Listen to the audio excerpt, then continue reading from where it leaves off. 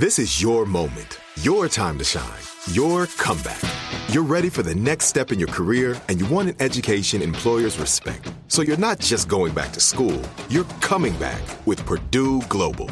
Backed by Purdue University, one of the nation's most respected public universities, Purdue Global is built for people who bring their life experience into the online classroom.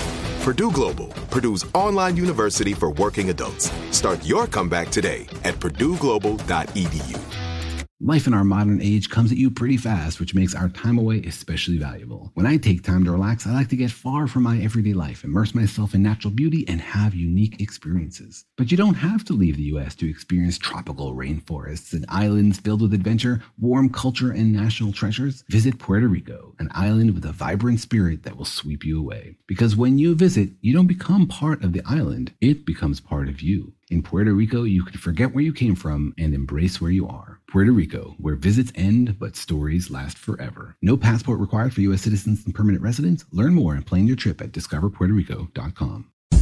Hey, March is Tripod Month, my friend, and you know what that means. Yes, that means it's time to let people know about your favorite podcasts, just to share the sheer joy of podcast listening. That's right. It's TRY Pod. Still a nascent industry. A lot of people don't know what podcasts are. Right. And it helps everybody out if you would go out and just say, hey, family member who I see at Thanksgiving once a year, right? You should try out this thing called a podcast. Here's what they are. Here's a cool show you should try, and here's how to get it. Yeah, and it doesn't have to be our show. Just any podcast you like in general that you think someone else would like, just share it. Yeah. Yeah. So get on board the Tripod train. Welcome to Stuff You Should Know from HowStuffWorks.com.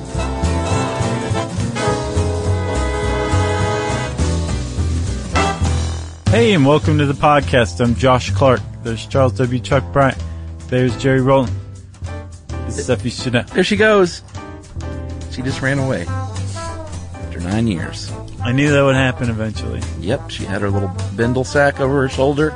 And she's barefoot, which is dangerous, Jerry. That was a nice little setup. Yeah. You might get, what do you call it? The do itch. Yeah. Or, well, that's the best one. The ground itch. Do itch is way better than ground itch. Sure. Get a little discomfort in the webbing between your toes. A little scratchy. Mm-hmm. Maybe a few days later, you're like, is this athlete's foot? No, that doesn't make you cough. Yeah, plus you're no athlete. Don't flatter yourself. That's what they would say.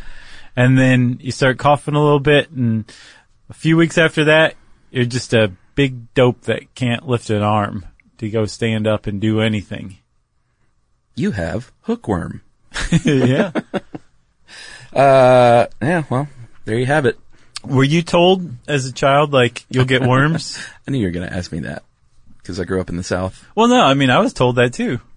I don't remember hearing this stuff. I remember being scared about scoliosis, and I remember being scared about nuclear annihilation. And so was I. And that's about it. That's good. Razors and apples at Halloween. Yeah, which is, as we've covered, not true. Any instance that happened of that happened because of the urban legend, not the giving rise to it. Yeah. No, I never really heard of this. And what made you think of this, by the way? I don't know. You like the parasites. I love parasites. They're interesting, especially this particular parasite, because it turns out the hookworm might be the most interesting of all of the parasitic worms here on planet Earth, if you ask me. Well, agreed, because as you will see, the social context in the southern United States of what the hookworm meant over centuries, never knew about it, and it's pretty astounding. Yeah. And as someone who has long had to defend the South as not just a backward place with a bunch of dumb yokels, I'm just going to, from now on, I'm just going to say, hookworm, look it up. Yeah. Listen to our episode. And people right now are going, what in the world? So let's get into it. Let's remove the fog of curiosity and maybe irritation a little bit and start talking about hookworms, right? So we said it starts with your foot. Yeah, these are roundworms. Yes, they're a type of roundworm, a nematode, right? Yeah, nematode phylum. They're pretty young, about 400 million years old. And they have been described in this article you sent most commonly as far as the way they look, as a tube within a tube. Yeah. Like a pair of socks. And then at one end, right? At one end, they have cutting plates, Ugh. also called fangs or teeth. Yeah, mouth parts. Yeah, mouth parts. And as Tracy Wilson would put it. Yes. And they use those things for sucking blood.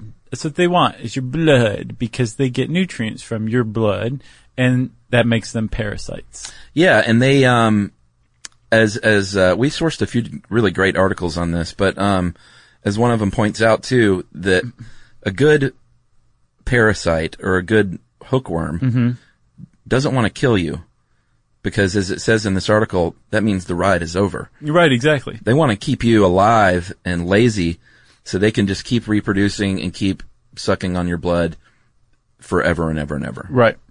And in a very large part, hookworms have co-evolved with humans, and they've done so in a way that they get the maximum benefit out of infecting a human. Yeah. Without the pitfall of killing the human and ending the ride for themselves, right? Yeah. So, and they've had 400 million years to do it. And there's two kinds of hookworms mainly. There's tons of hookworms. Like, from what I understand, just about every animal or every mammal has its own type of hookworm. Right. But they don't infect cross animal typically. And there's two types of hookworms that infect humans specifically. There's the New World hookworm, Necator americanus. Very open-minded. And then there's the Old World hookworm, Ancylostoma duodenale. A little less open-minded. Right. And so both of them thrive in warmer, tropical-ish climates. Yeah. And the N. americanus, in particular, loves sandy, loamy soil. And it just so happens that in the American South, it has just the kind of climate to host N. americanus, and it's around. Yeah, so here's what happens. We were kind of kidding around about Jerry walking around barefoot, but Jerry's old like me, and she grew up in the South. We all come from sharecroppers. Sure. And had outhouses. Mm-hmm. So here's what would happen all the way up until like 1985, which is kind of distressing. Yeah, I thought so too. You could walk around barefoot, as Southern children were wont to do. Yeah, apparently the chances of being a kid with shoes, especially in the rural South, was like next to nothing up until maybe the 50s or 60s. Really? Yeah. So they would, like we talked about, the dew itch. You would walk around barefoot. These little guys would get between your toes, root into your body through the feet, make their way to the blood vessels, and start the voyage to the lungs. It's a fantastic voyage. Well, for them it is. Yeah. It's like inner space. Yeah. Up through the lungs, finally, through the circulatory system to the lungs, where eventually, like you said, you go, then you cough it up with a dry cough, and then you swallow it into your gut and the intestine, and that's when it's like, this is where I wanted to be all along. Isn't that nuts? They go up through the foot, circulatory system, to the lungs, make you cough, then you swallow them, and then they finally get to the place where they're supposed to be, the small intestine. And they latch on, and they start sucking blood. Yeah, and hookworms are interesting. Tapeworms are hermaphroditic, but hookworms, like a lot of roundworms, they need to do it. Yeah, I was about to say they'd like to. Who knows? Maybe a little bit of both, depending on the mood. They have to in order to reproduce. So what you do is they get into that intestine, they find a lover. They take a lover, excuse me. Is Robert Lamb in here? They take a lover, and then they attach themselves to the intestinal wall and say, I'm here forever. I've seen up to 30,000 eggs a day. Right. The female will lay 30,000 fertilized eggs a day, right? And that's on the highest end, but, right. Let's say the low end is 10,000. Right. And let's say the low end is 1,000. It's still a lot of eggs. Yeah. And that's just one female worm, right? You can have dozens, hundreds of these things. They found that a human can host up to about 500 worms and survive. You're not living a very fulfilling life, No. as we'll see. But you could have a number of these worms all pumping out eggs. And a worm typically lives between 1 and 5 years in the comforts of your gut. And then you can also be reinfected, and here's how, right? So when the females are spurting out 1,000 to 30,000 eggs, take your pick, on a daily basis, you're pooping those eggs out. Yeah. And if you're pooping in, say, like by the bushes or in some sort of like outhouse. Yeah, it's 1875 in West Virginia. Mm-hmm. You don't have indoor plumbing. Right. And let's say your outhouse isn't all that great. Or you're just, again, pooping in the bushes. Yeah. You are probably not wearing shoes. Yeah. Those two things usually go hand in hand. And so you're stepping in your old fecal material that still had eggs in it before. Those eggs have since hatched into larva, Yeah. gone through the first 2 larval stages, entered the 3rd infective larval stage, and now it's crawling up into your foot again. And your what's called worm burden is expanded even further, from 1 or 2 to 10 to 20 to up to hundreds. Yeah, and that's if you just accidentally step in old poo, whether it's like spread around by animals walking around Right. or by the rain. Yep. The chances are exponentially more if you have a good old fashioned poop slinging fight. Sure. you You know? you don't want to get hit in the mouth with that. Oh my God. The other problem that, was part of the problem was that, that was the second version of that even, was that, people were using poop as fertilizer. Yeah. Now it's one thing, again, you can't really catch, I'm sure you can catch some worms. I know trichinosis is a problem for humans, and that's a pork worm. Gross. But using, say, horse manure is relatively safe compared to using human manure as fertilizer in your field. Yeah. That's a relatively recent discovery. People were using human manure as fertilizer for a very, very long time. Yeah. And it was called night soil because at night the guys would come out and clean your privy out and walk the muck, your poop, your fecal material down the street and collect more, and then they would turn it into fertilizer. They would say, release the night soil right before they dumped it. Exactly. And it would be fertilizer, and that'd be great to make the crops grow, but it also just contaminate your entire field with hookworms. And then little kids would go out and work the field shoeless. Yep. And they would become infected from that too. So there were all these really great opportunities for people to become infected by hookworms. By great, you mean awful. Right. Yeah. But the hookworm habitat followed a certain line from about West Virginia down to, I think, East Texas. Yeah. And beneath that line, that was the hookworm belt. Yeah, they called it that. And above it, they used human manure for fertilizer too, but they didn't have hookworm. It was in the South that the hookworm was a problem. And it was a big problem, it turned out. Yeah, it just occurred to me, we walked right past maybe the best band name of all time in here. What? Worm Burden. Oh yeah, worm burden is Pretty good. All right, well that's the setup, before we hit you with the social context. So let's take a little break here and we'll talk a little bit more about my old kinfolk right after this.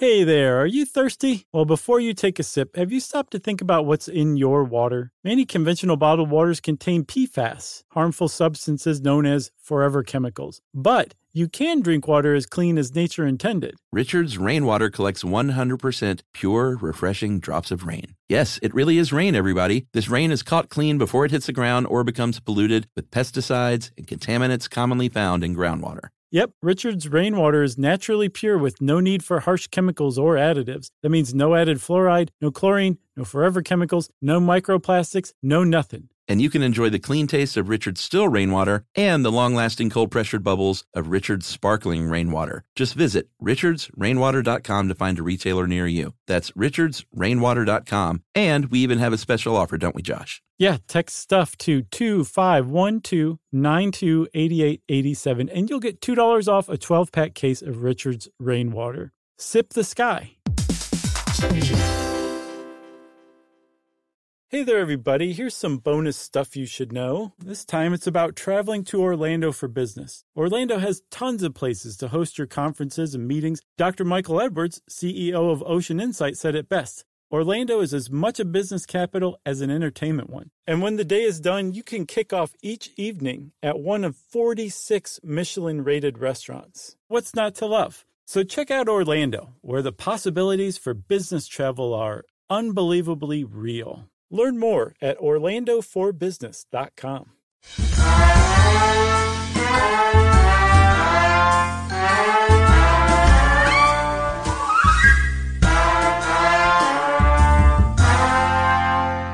All right, so before we broke, we talked about what the hookworm is and all the different myriad ways which it could spread, from accidentally walking in poop to poop slanging fights. Night soil. Release the night soil. Rolling in it.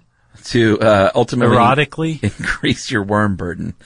So you found this great article called How a Worm Gave the South a Bad Name. Yeah. By a woman named Rachel Newer.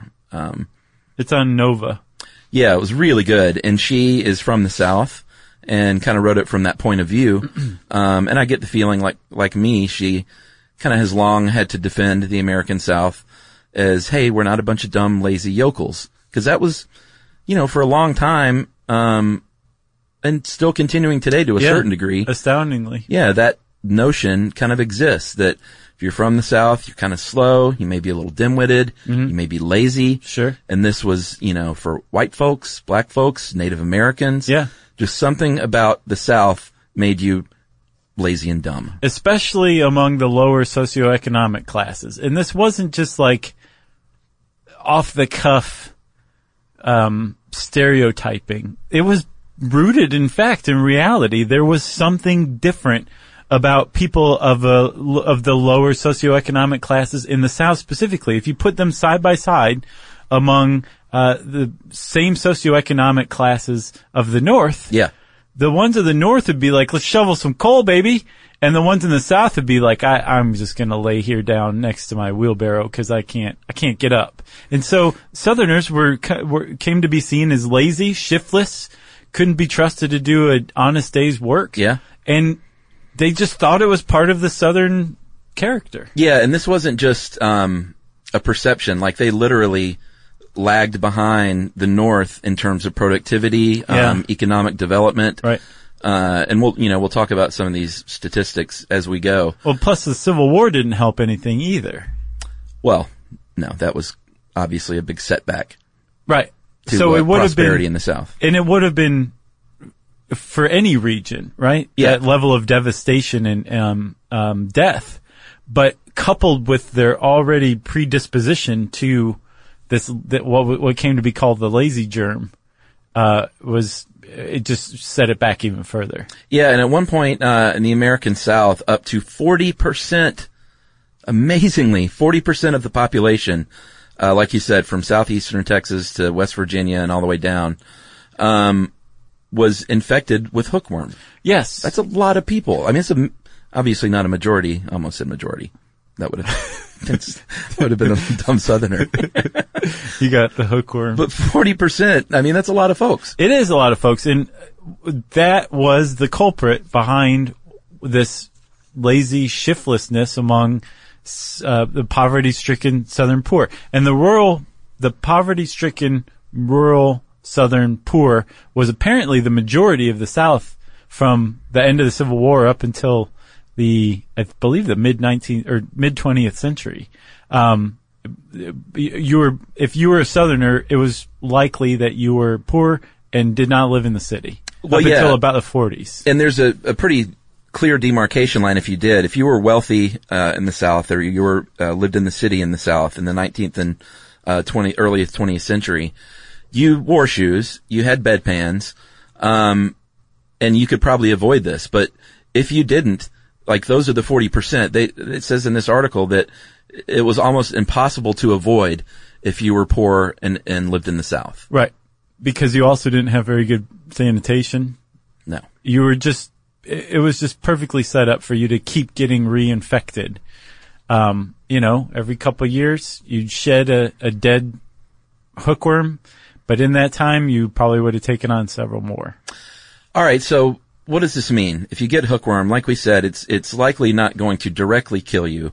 You might die from a common cold. You might die from malaria or typhoid fever, or, something else may ultimately take you out because your body is so weakened. But, what it does, in large part, is it causes an iron deficiency. Yeah. If you're a pregnant woman or a kid, iron deficiency is really bad. If you're a child, you need that iron for your brain development. So, yeah. Not only would you get like physical symptoms like stomach bloat, what was the eye thing? Like this? The dull, fishy-eyed stare. Yeah, just sort of like, they're basically describe these kids as sort of vacant. Right. Just staring off into space. Yeah. So, some of those are physical symptoms, but others were literally like a lower IQ. Right. And so they believe that N. Americanus came over as a result of the Atlantic slave trade, that it was imported from Africa. Yeah. So for centuries, generations of kids were being born in the South who had they were physically and developmentally stunted. Yeah. By hookworm infections. Yeah. Sometimes girls wouldn't begin menstruation. Boys a lot of times would not even hit their growth spurt. So not only were they had lower IQs and learning development disabilities, but they were smaller and weaker. Yeah, and then you combine this loss of blood. So apparently about 100 worms in a normal adult will drink about a teaspoon a day, which doesn't sound like that much. But if you couple that level of iron deficiency with pre-existing malnourishment due to poverty or the lack of availability of like good food, then it really becomes a huge problem. It goes from like, this is a problem to this is a catastrophic problem that can keep an entire region of a country down productively. Yeah. And it, like a lot of disease we've talked about, whether it's like famine or lack of clean water, it's cyclical in nature. So it would occur where there was poverty, and then it would keep people from working to work their way out of poverty. Right. And it just kind of compounded on each other. Right. And then think about slavery as well, right? So not only have you been brought over to the U.S. as a slave, you're being forced to work against your will in these horrific conditions.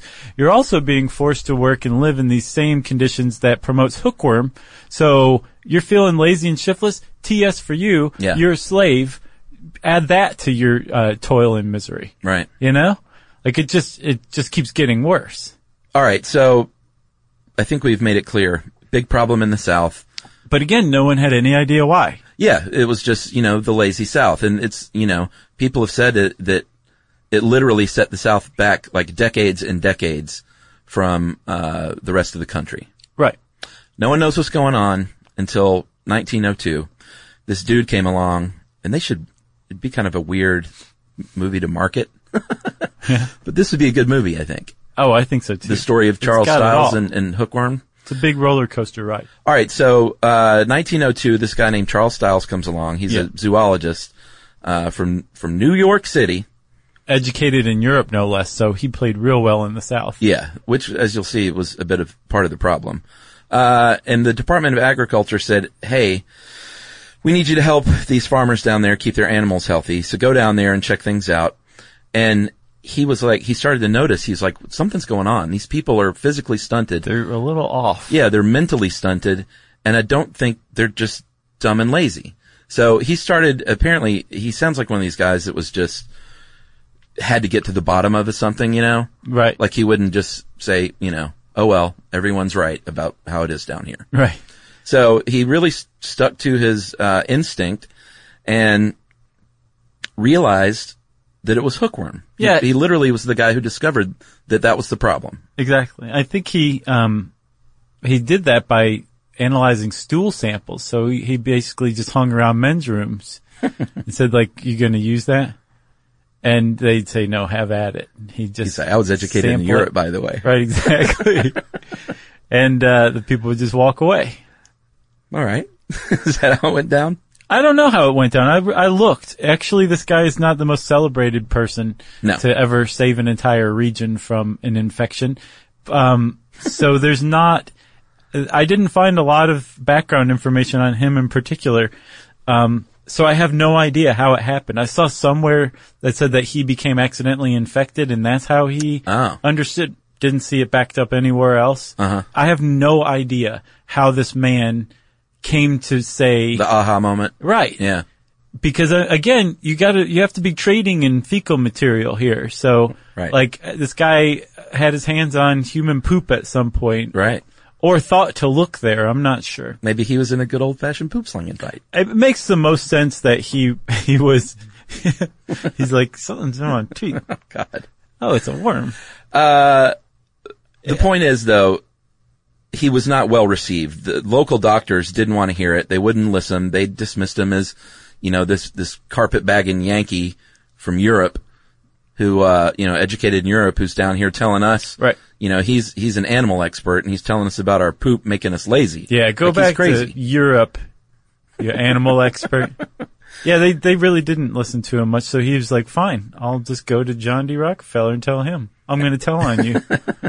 That's basically what happened. Yeah, Rockefeller this is at the time when income inequality was about at the levels it was now, and the wealthy industrialists of the age were really, really worried that they were going to have the social order overthrown by angry people, so they invented philanthropy, right? Yeah, this is back when they worried about that kind of thing. Right. And Rockefeller said, well, we can't do anything to actually support the problems that capitalism creates, because then we'll just be drawing attention to the fact that there are major problems with the capitalist system. Yeah. What else can I support? And he heard about Stiles, and Stiles took a meeting with Rockefeller and some of his higher up friends. And apparently at that meeting, they closed the deal. Like, we're funding this thing with $1 million right out of the gate, which is about $26 million today. And they set up the Rockefeller Sanitary Commission for the eradication of hookworm disease. That's right. But despite the fact that they were trying to help Southerners, not only with a medical issue, but to advance themselves as a people, right? Again, the Southerners, they didn't want a light being shown on this problem. Right. Because it's gross, and it has a stigma, but they didn't want, they didn't want these Yankees coming down there and saying they can fix you. Right. And Rockefeller said, T.S. He said, I've got an oyster dish named after me. Maybe the best oyster dish besides raw. I'm glad you said that. Should we take a break? Yeah. All right, we're going to come back and talk a little bit about the road to eradication right after this.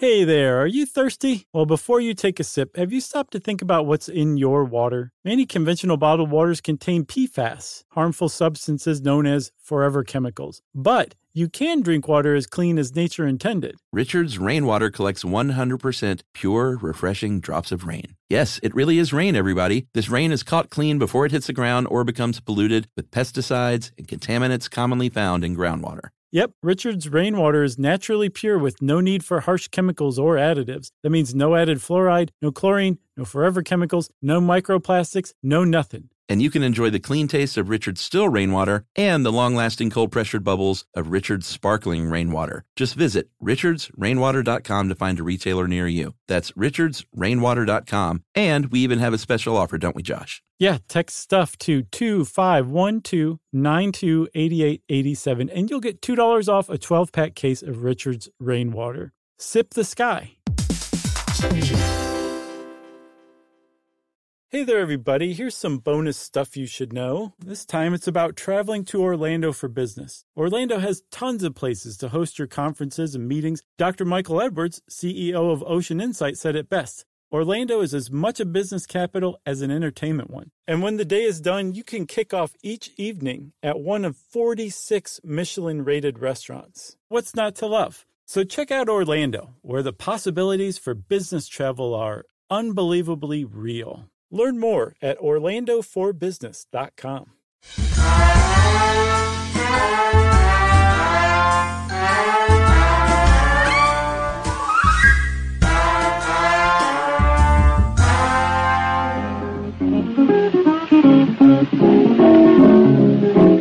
Hookworm in your body, your food don't do you no good. Hookworm in your body, your food don't do you no good.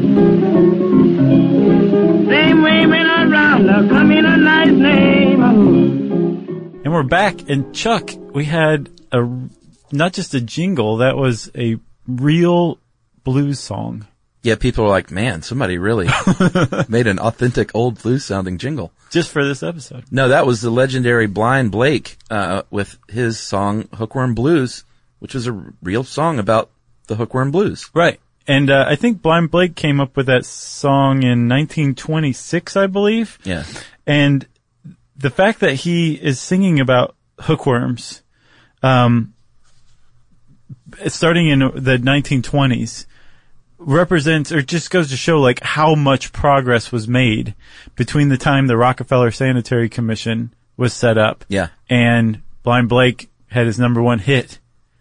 I don't think it was number one. And in between that time, for promoting this idea that there was such a thing as hookworm and that it was a real problem. Because when the Rockefeller Sanitary Commission was set up in 1909, the South was still in basically the grips of Reconstruction. It wasn't the Reconstruction era anymore. It was the Jim Crow South.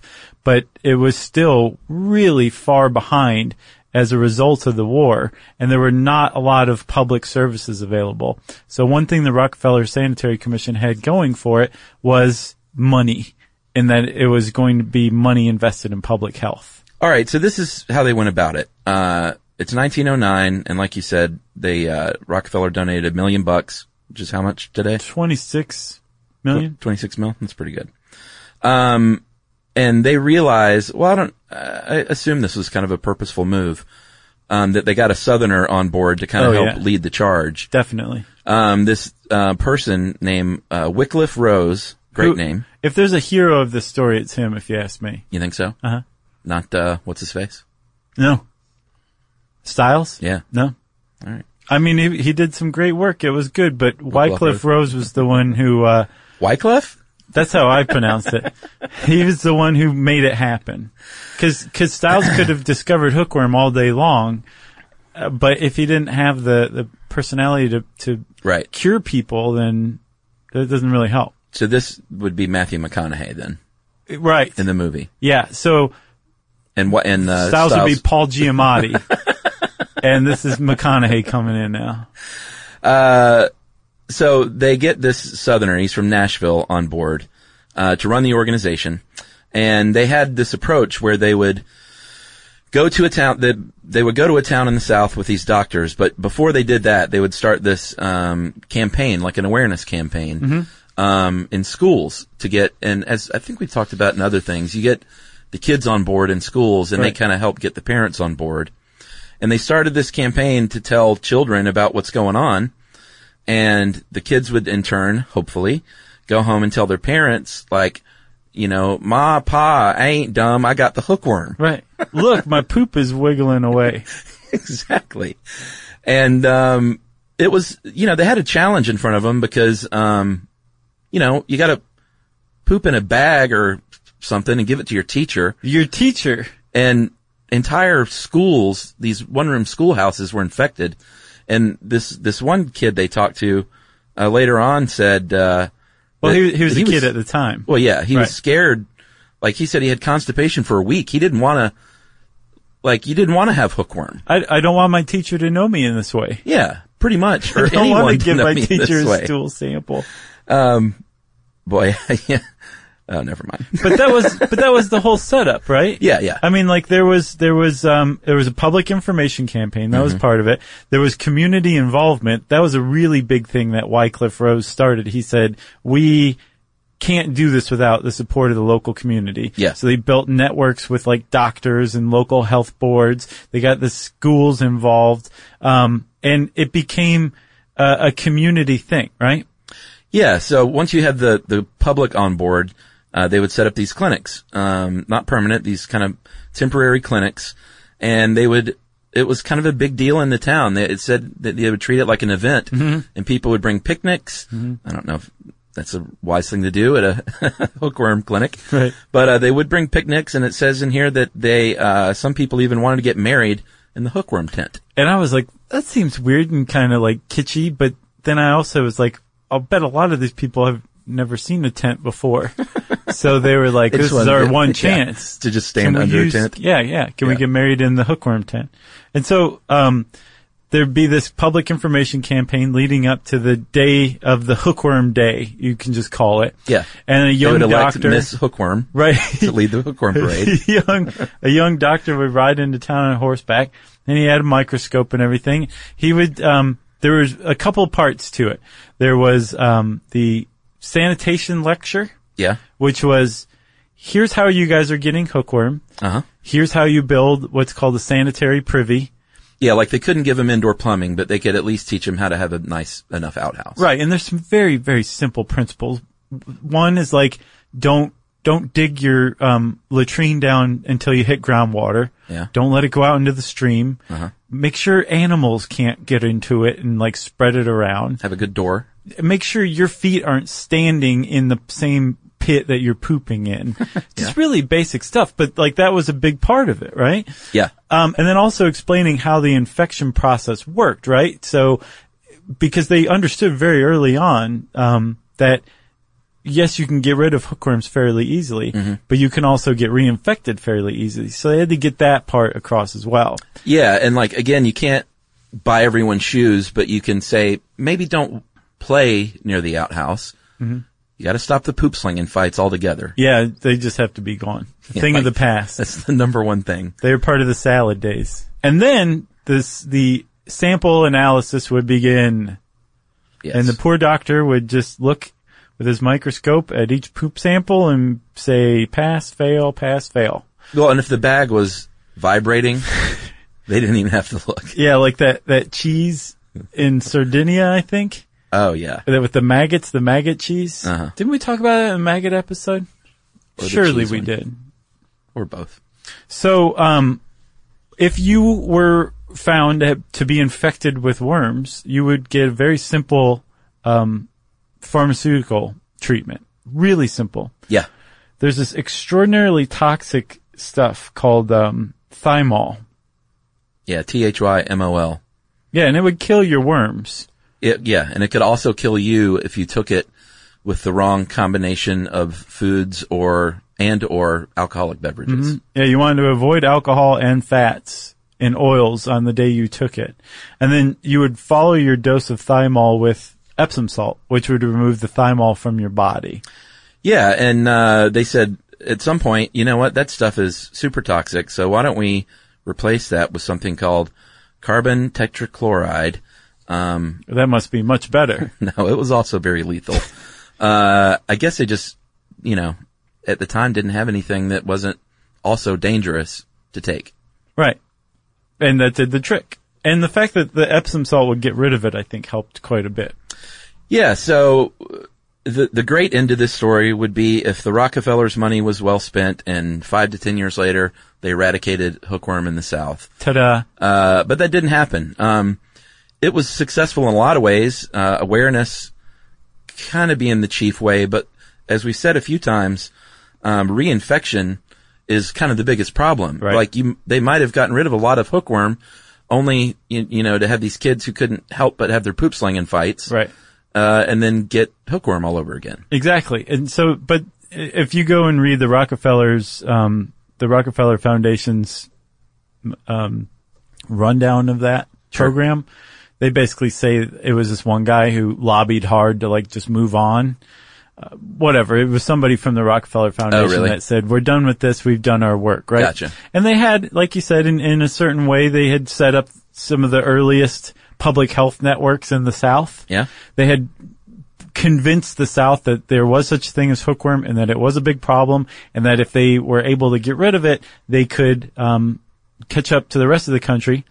And they said, now the local doctors, now the local health clinics can take over from here.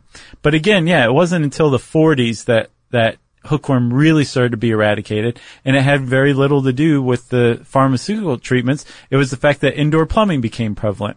Yeah. I mean, it was literally like better food, better plumbing, more shoes. The end of sharecropping, which was a type of agricultural system that kept people poor. Yeah. And kept people in the fields. So it kept the same unsanitary conditions for hookworm infection right there. Yeah, what did you call it when they would dump the poop? Night soil. Yeah, no more night soil dumping. Yeah. Mechanization started, and it was kind of a combination of all these just the modernization of the American South is really what ended it. Yeah.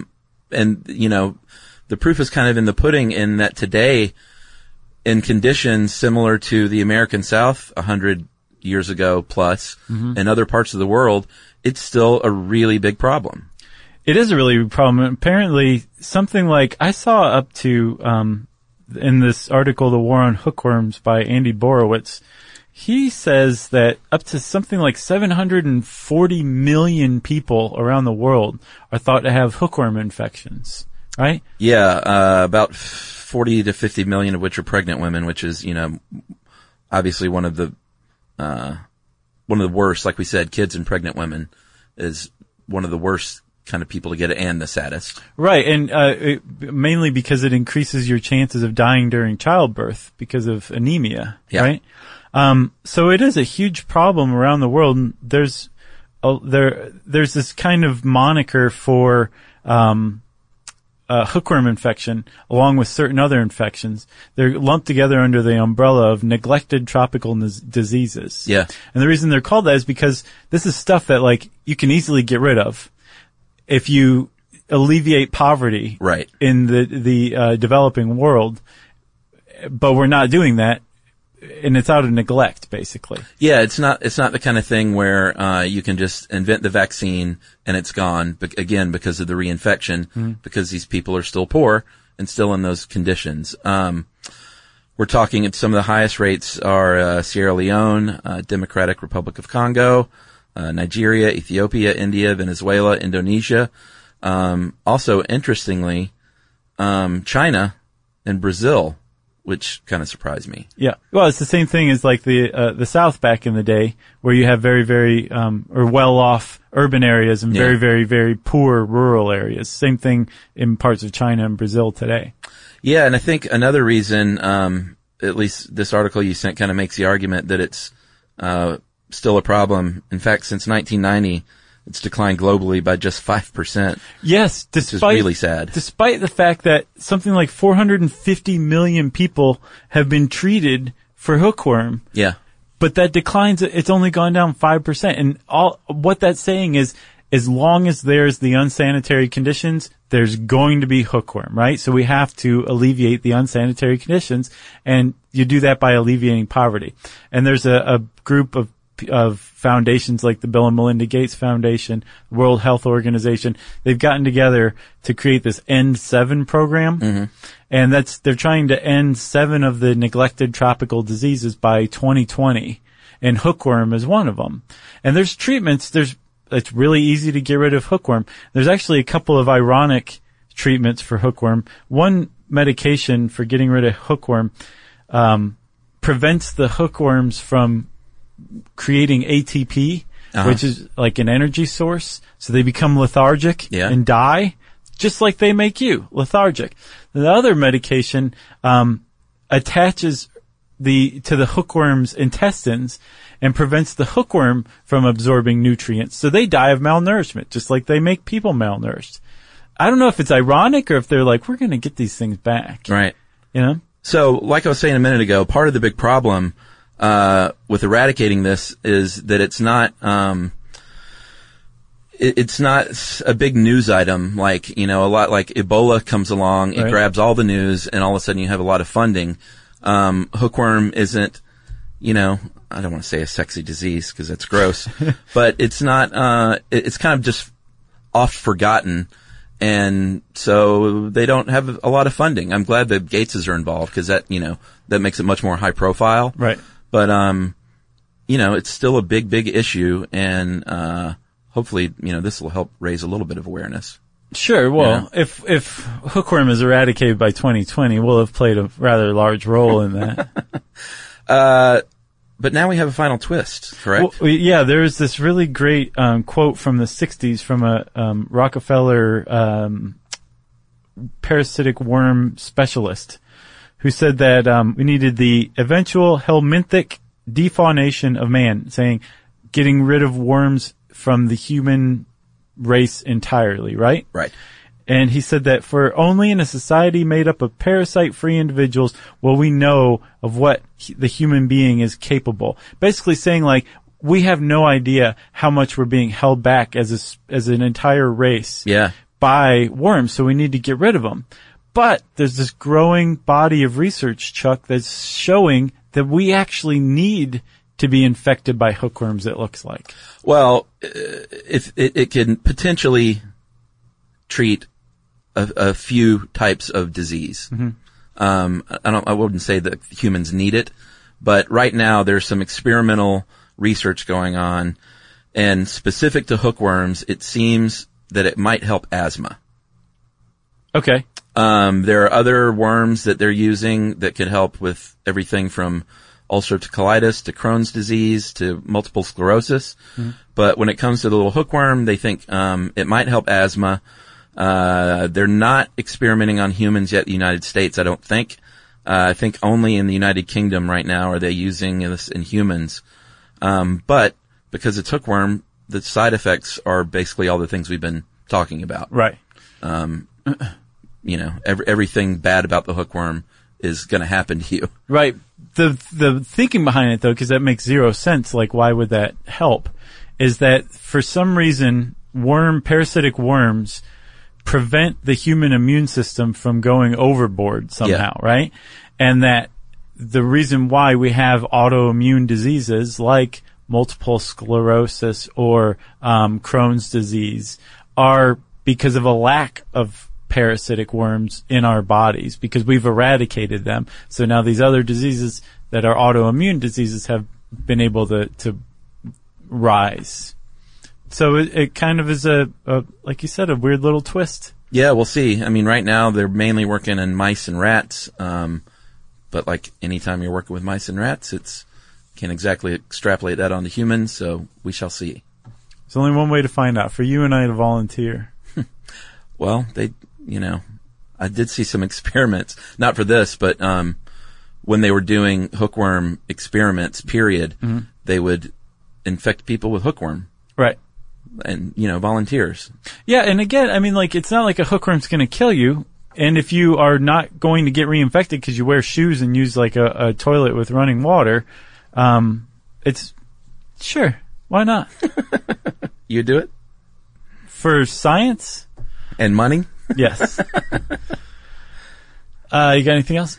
I do not. Well, we want to recommend the articles How a Worm Gave the South Bad Name by Rachel Newer and War on Hookworms from Andy Borowitz. They're both well worth reading. And since I said they're well worth reading, it's time for listener mail. All right, I'm going to call this follow-up from a very sweet couple I met at the airport. I think I talked about them after I think the Midwestern tour, no. It was Louisiana, New Orleans show. Okay. I met this very nice couple who had been to the show. They were, I think, one of our more veteran and wise listeners and show attendees. Okay. They were wonderful. And they stopped me in the airport, and we talked for a little bit, and this is from them. Hey, Chuck. I wanted to follow up after the show in New Orleans. We talked to you at the airport while we were waiting for our flight back to Minneapolis. You were very gracious talking to us. when we had clearly interrupted you on your way to do or get something. Probably had to poop. We told you our new hobby was going and following you guys around the country and making vacations that out of your shows on tour. Remember that? Mm-hmm. But we haven't made it to a live show since. We haven't done a lot of shows since that. Oh, that's true. Well, we've done a handful. We've both been slacking, both parties.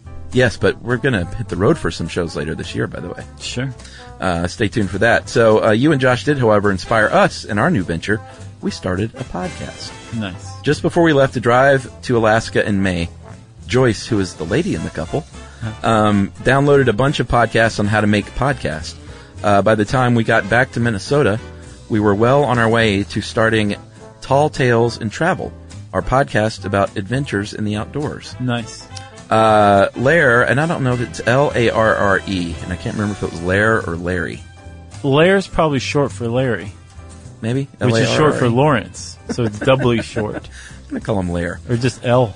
He has decades worth of stories, which have mostly taken place in Alaska. He's been a bush pilot, a charter boat captain, a police officer, and general outdoorsman, to name a few adventure settings. Yeah, that's a Lair, if I've ever heard one.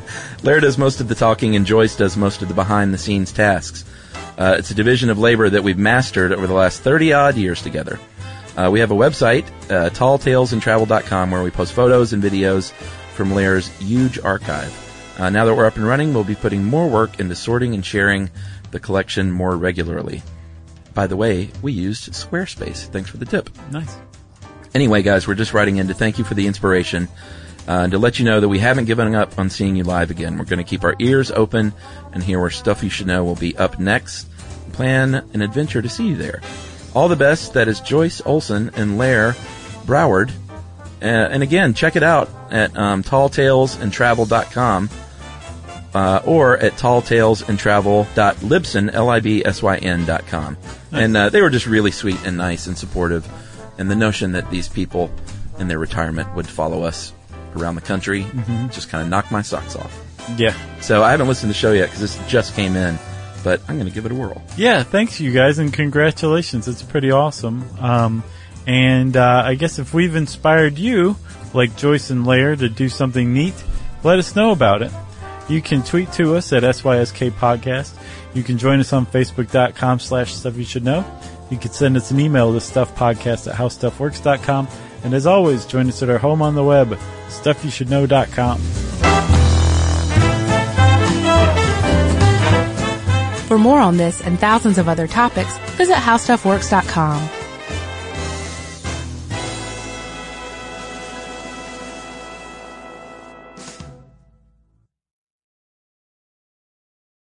Are you still searching for your perfect place to call home? Well, now is the time to buy at Fisher Homes. If you're looking to move in before the end of 2024, May could be your last opportunity to start building your dream home and close before the year's end. If you're hoping to move in even sooner, Fisher Homes also has homes that are move-in ready and waiting for you, where you can start enjoying the benefits of homeownership even faster. Schedule your personal tour with a new home advisor today at FisherHomes.com and make this spring the season you find your perfect home sweet home.